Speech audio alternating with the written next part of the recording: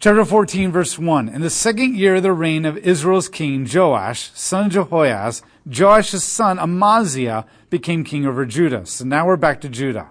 He was 25 years old when he began to reign, and he reigned for 29 years in Jerusalem.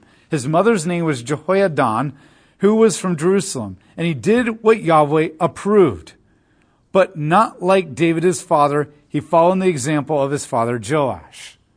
Every time a Judahite king has done righteousness in God's eyes, it'll say, and he was obedient and righteous in God's eyes, just like his father David before him. This is the first guy where it mentions he was obedient and godly, but not like David. He was more like his father Joash, who, did some godly obedient things and built the temple, but also did some selfish things like robbing it and that kind of stuff. So it's kind of like a half-hearted righteousness here. But the high places were not eliminated, and the people continued to offer sacrifices and burn incense in the high places.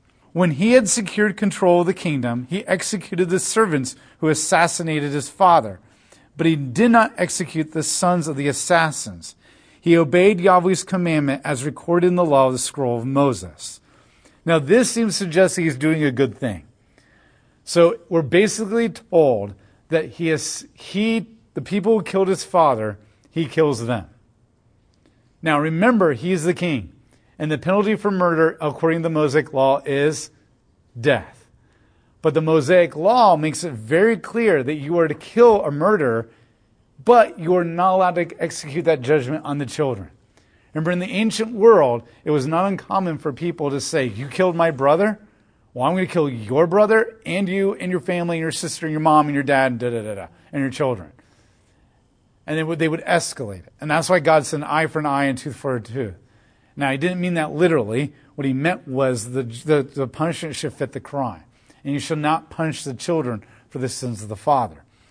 So the fact that the narrator is specifically saying he killed the people who killed his father, but he did not kill the children, in accordance to the law of God found in Deuteronomy, means that he was being just here.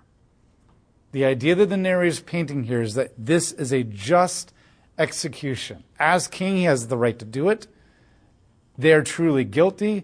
He does not escalate the murder or the death penalty, and he does in obedience to the law. And we really haven't heard in obedience to the law for a long time. And so that really stands out like a sore thumb and really implies this is a good thing that he's doing. Verse 7, he defeated 10,000 Edomites in the Salt Valley. He captured Selah in the battle and renamed it Jocathel, a name that was retained to this very day. When Amaziah sent messengers to Joash, son of Jehoahaz, son of Jehu, king of Israel, he said, come, let's meet face to face. King Joash of Israel sent this message back to King Amaziah of Judah. A thorn bush in Lebanon sent this message to a cedar in Lebanon. Give your daughters to my son as a wife. Then a wild animal of Lebanon came by and trampled down the thorn. You thoroughly defeated Edom, and it has gone to your head. Gloat over your success, but stay in your palace. Okay, so this is like ancient Near Eastern trash talking. Okay, so Amaziah begins to rattle his saber towards the king of Israel. So he defeats the Edomites. And he comes back from that victory, and he's like all that and everything now. And he thinks he's awesome. So he's like, okay, I'm going to take Israel now. And remember, Israel and Judah is in conflict. So he says, I'm going to attack you, give me everything to stop me from doing that. Kind of an idea. And the king of Israel comes back to him and says, I'm a great big cedar, and you're a teeny little thorn bush. Thorn bushes don't brag in the faces of cedars because the lions then come and trample thorns down. So don't trash talk like you've already won the battle. An idea here. But that doesn't stop Amaziah. So now we're seeing pride here. Verse 11, but Amaziah would not heed the warning to King Jehoash of Israel attacked. And he and King Amaziah of Judah met face to face in Beth Shemesh of Judah. Judah was defeated by Israel, and each man ran back home. The king Joash of Israel captured King Amaziah of Judah, son of Jehoias, son of Ahaziah, and Beth-Shemesh. And he attacked Jerusalem and broke down the wall of Jerusalem from the gate of Ephraim to the corner gate, a distance of about 600 feet. He took away all the gold and the silver, the items found in Yahweh's temple, and in the treasuries of the royal palace, and some of the hostages, and then he went back to Samaria. He thinks he's all that. He goes and attacks. Jehoash completely defeats him, captures him, imprisons him, attacks Jerusalem, tears down the wall, and weakens it completely. Now remember, a city's wall being torn down is like being depantsed in public. Okay, this is incredibly humiliating and leaves you completely vulnerable. Why did God allow this to happen? We're not told in the book of Kings why. But in Chronicles, chapter 25, we're told that this is a judgment from God. And the judgment is this. We find out that when Amaziah went to Edom and conquered them, he brought the idols of Edom back and put them in Judah and began to worship them. And then when he wrote letters to the king of Israel constantly kept trying to stop him. Said, don't do this. This is not wise. I don't really want to fight you. And so we actually see in Chronicles that the king of Israel is making every effort to stop this and not go into battle. And Amaziah is prideful. And the prophet comes to Amaziah and says, you're going to be defeated in battle for the idolatry you brought from Edom. And Amaziah is then conquered and defeated. So Kings doesn't tell you this. But Kings doesn't think that it has to tell you, because every time a king dies violently, it's judgment. It's judgment. So all you need to know is he messed up somewhere. Chronicles comes in and does that later. Verse 15. The rest of the events of Joash's reign, including his accomplishments, his successful war with King Amaziah of Judah, are recorded in the scroll called the Annals of the Kings of Judah, Israel. Jehoash passed away and was buried in Samaria with the kings of Israel, and his son Jeroboam replaced him as king. Wait a minute, haven't we seen that before?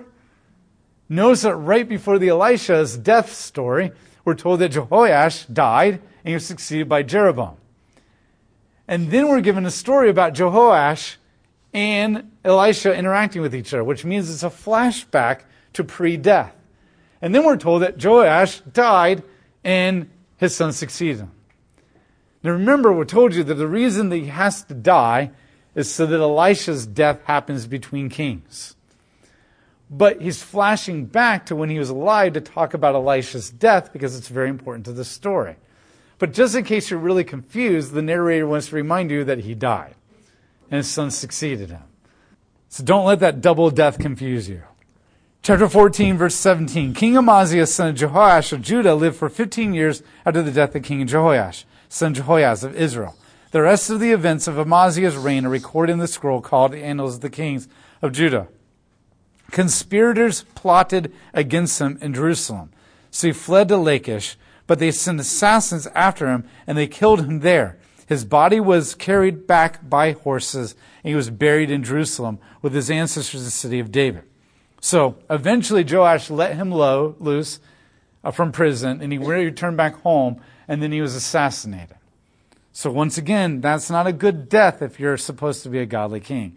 All the people of Judah took Azariah, who was 16 years old, and made him king in his father Amaziah's place. Azariah built up a lot and restored it to Judah after the king had passed away. So Azariah becomes the new king. Hey, once again, I mentioned this way back in the day when we were going through all those kings before. Aren't you glad we're not living in this nation? I mean, sometimes we think of the political turmoil that we're going through right now, but what we're going through right now and what we've ever gone through is nothing compared to this time period or other nations in the world currently right now. And there is a reason why we say God bless America. Even though America doesn't really follow God, God is blessing us. Thank God that we are not living. I can't imagine being the everyday normal person living in this country. And that your government is just like being turned over like the soil in a field, just year after year after year after year. And what that does to your sense of stability with your family and your hope for the future and all this kind of stuff. But remember, too, don't think, woe, those innocent people, because the prophets are going to remind us, this is the book of the kings and the prophets. But the prophetic books are going to remind us that the people are just as jacked up as the leaders. And so in some ways, they deserve the instability in their country as a judgment of God. And that's what the prophets are also going to tell us, is that they deserve this turmoil. And so turmoil in a nation for the kings and for the people is a judgment from God. It's a judgment from God. We go back to the king of Israel, Jeroboam the second. Chapter 14, verse 23. In the 15th year of the reign of Judah's king Amaziah, son of Joash, Jeroboam, son of Joash, became king over Israel. He reigned for 41 years in Samaria, and he did evil in the sight of Yahweh. He did not repudiate the sinful ways of Jeroboam, son of Nebat, and encouraged Israel to sin. He restored the border of Israel from Lebo Hamath and the north to the sea of Arabah, and the south, in accordance with the word of Yahweh God of Israel, announced through his servant Jonah, son of Amittai. This is the Jonah from the book of Jonah. Yahweh saw Israel's intense suffering, and everyone was weak and incapacitated, and Israel had no deliverer. And Yahweh had not decreed that he would blot out Israel's memory from under heaven. So he delivered them through Jeroboam, son of Joash. So Joash look like the deliverer, act like a deliverer to a certain extent, but we find out now he wasn't really truly the deliverer that God was talking about, because he only was able to defeat the enemy 3 times. And so now God has compassion. Now notice, this king is an evil, evil, evil king. But it says that God used Jeroboam as a deliverer because he felt compassion for Israel. Israel deserves all the bad things that are happening to them. But God is moved by compassion. The rest of the events of Jeroboam's reign, including all of his accomplishments, his military success, and restoring Israelite control over Damascus and Hamath, are recorded in a scroll called the Annals of the Kings of Israel. Jeroboam passed away and was buried in Samaria, and the kings of Israel, his son Zechariah, replaced him as king.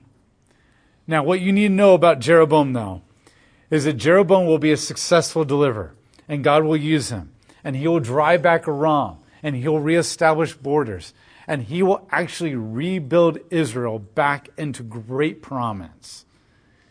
And after all the prominent wealth of Omri and Ahab, and that all gets lost in all these kings and the judgments of God, then God comes in and feels compassion for Israel, uses Jeroboam as a deliverer, restores Israel back to good, healthy borders, so to speak, and the wealth begins to flow back into Israel. And Jeroboam is actually going to lead one of the most wealthy time periods in Israel's history since Solomon. And he's going to get closer to restoring the borders of Israel like it was in the days of David and Solomon. Now, what this is going to end up doing is, when you have incredibly ungodly, evil people, and they're restored back to a almost Davidic state of borders and prosperity and wealth, then it's going to lead to an unprecedented sense of corruption and greed and wealth and hoarding and all kinds of stuff. And we're now entering into what God is going to consider one of the most evil, sinful time periods of Israel's history. It is a time period of great wealth, great power, great decadence, great corruption. And what we're going to learn from the prophets is that these kings, the priests, the kings, and the prophets are all corrupt. And they're all worshiping Yahweh and thinking, hey, if I just go in and make a sacrifice to Yahweh, then he'll bless me. And hey, look, I can prove it to you because our nation's doing really awesome. And then we'll just go over here and we'll worship the other gods. And in fact, we'll sacrifice our children to the pagan gods in the valley right below the temple. And not only that, we'll go into the temple and we're going to start bringing idols in the temple later. Now, I know this is Judah, not Israel, but it's all going to be all over the place. And they're going to oppress the poor and cheat everybody. And we were entering into the most wealthy, most prominent time periods, but also the most corrupt. And this is where many of the prophets are going to kick in. Because it's during this time period that the first prophetic prophet, the first written, that we actually have a book of the Bible, and their name is going to be Amos. And Amos is going to be in Judah. He's going to look at the north and see how really jacked up evil they are. And he's going to feel called by God to move up to the north of Israel and just start laying into them big time. Amos is probably by far one of the most obedient, wisest, most insightful prophets of God that was more connected to God than any other prophet. I mean, he was the cream of the crop. And God lifted him up in one of the most decadent, most powerful, most corrupt time periods of all of Israel. So that's what we're in now. So like I mentioned, we kind of had David and Solomon, great wealth and power. We fell off into corruption and losing borders. We moved back up to Ahab, not quite like David, but then God judged them severely and used Hazael in order to oppress them and turn them into nothingness. But then he uses Jeroboam to bring them back up into a great status again. And what's interesting here is you're going to see a lot of institutions. There's going to be actually a lot of forms of government. Even though Israel will have mostly kings, there will be times that their kings will look kind of like an oligarchy.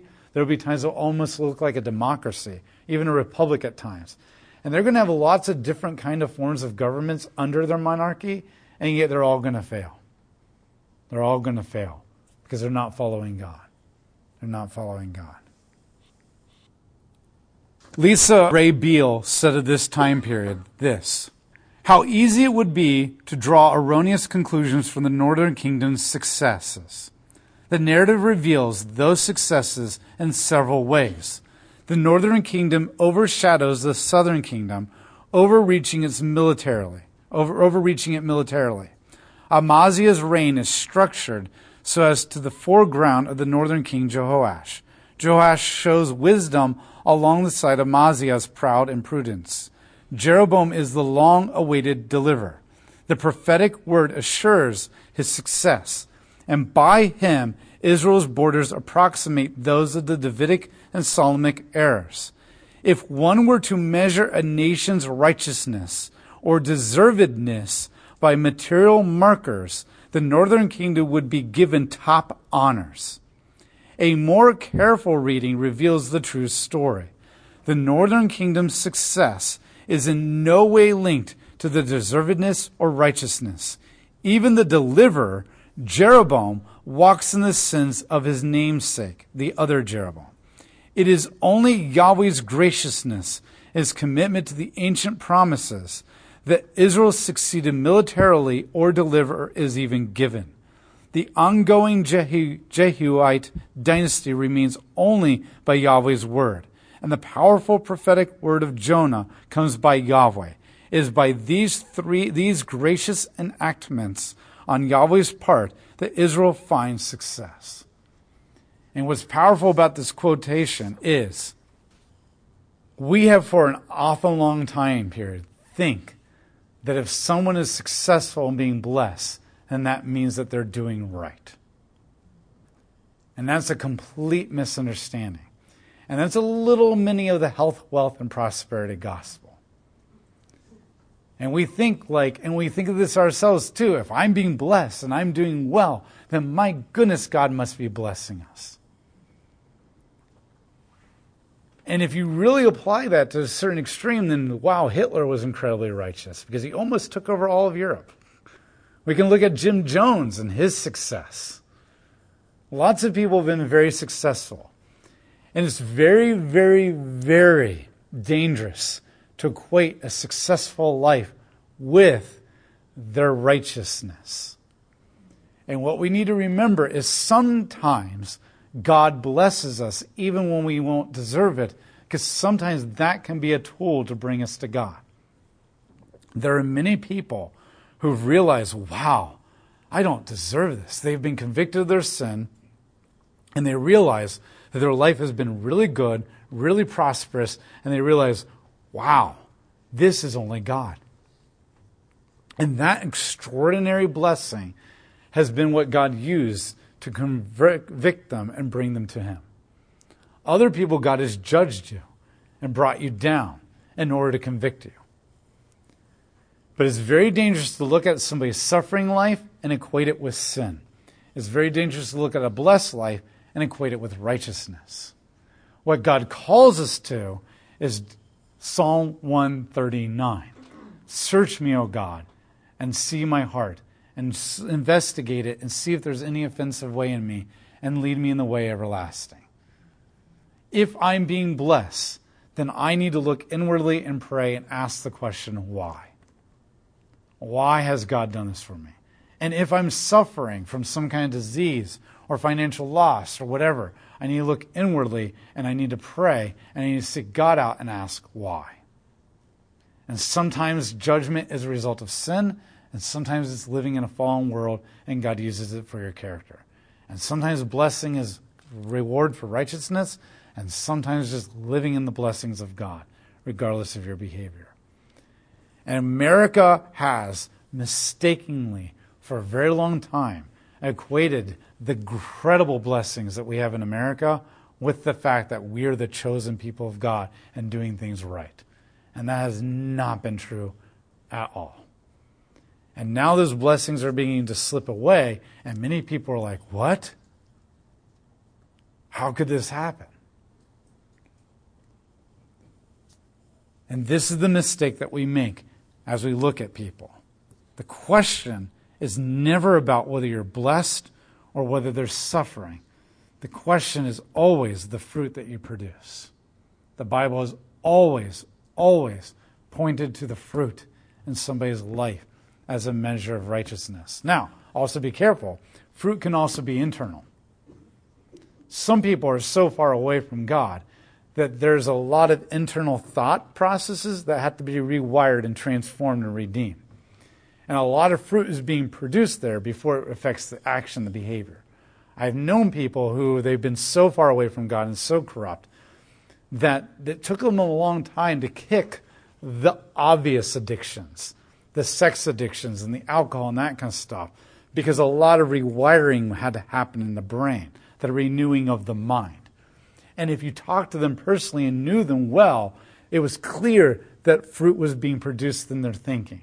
And eventually it started moving outwardly into behavior as forts were being taken captive in the name of God.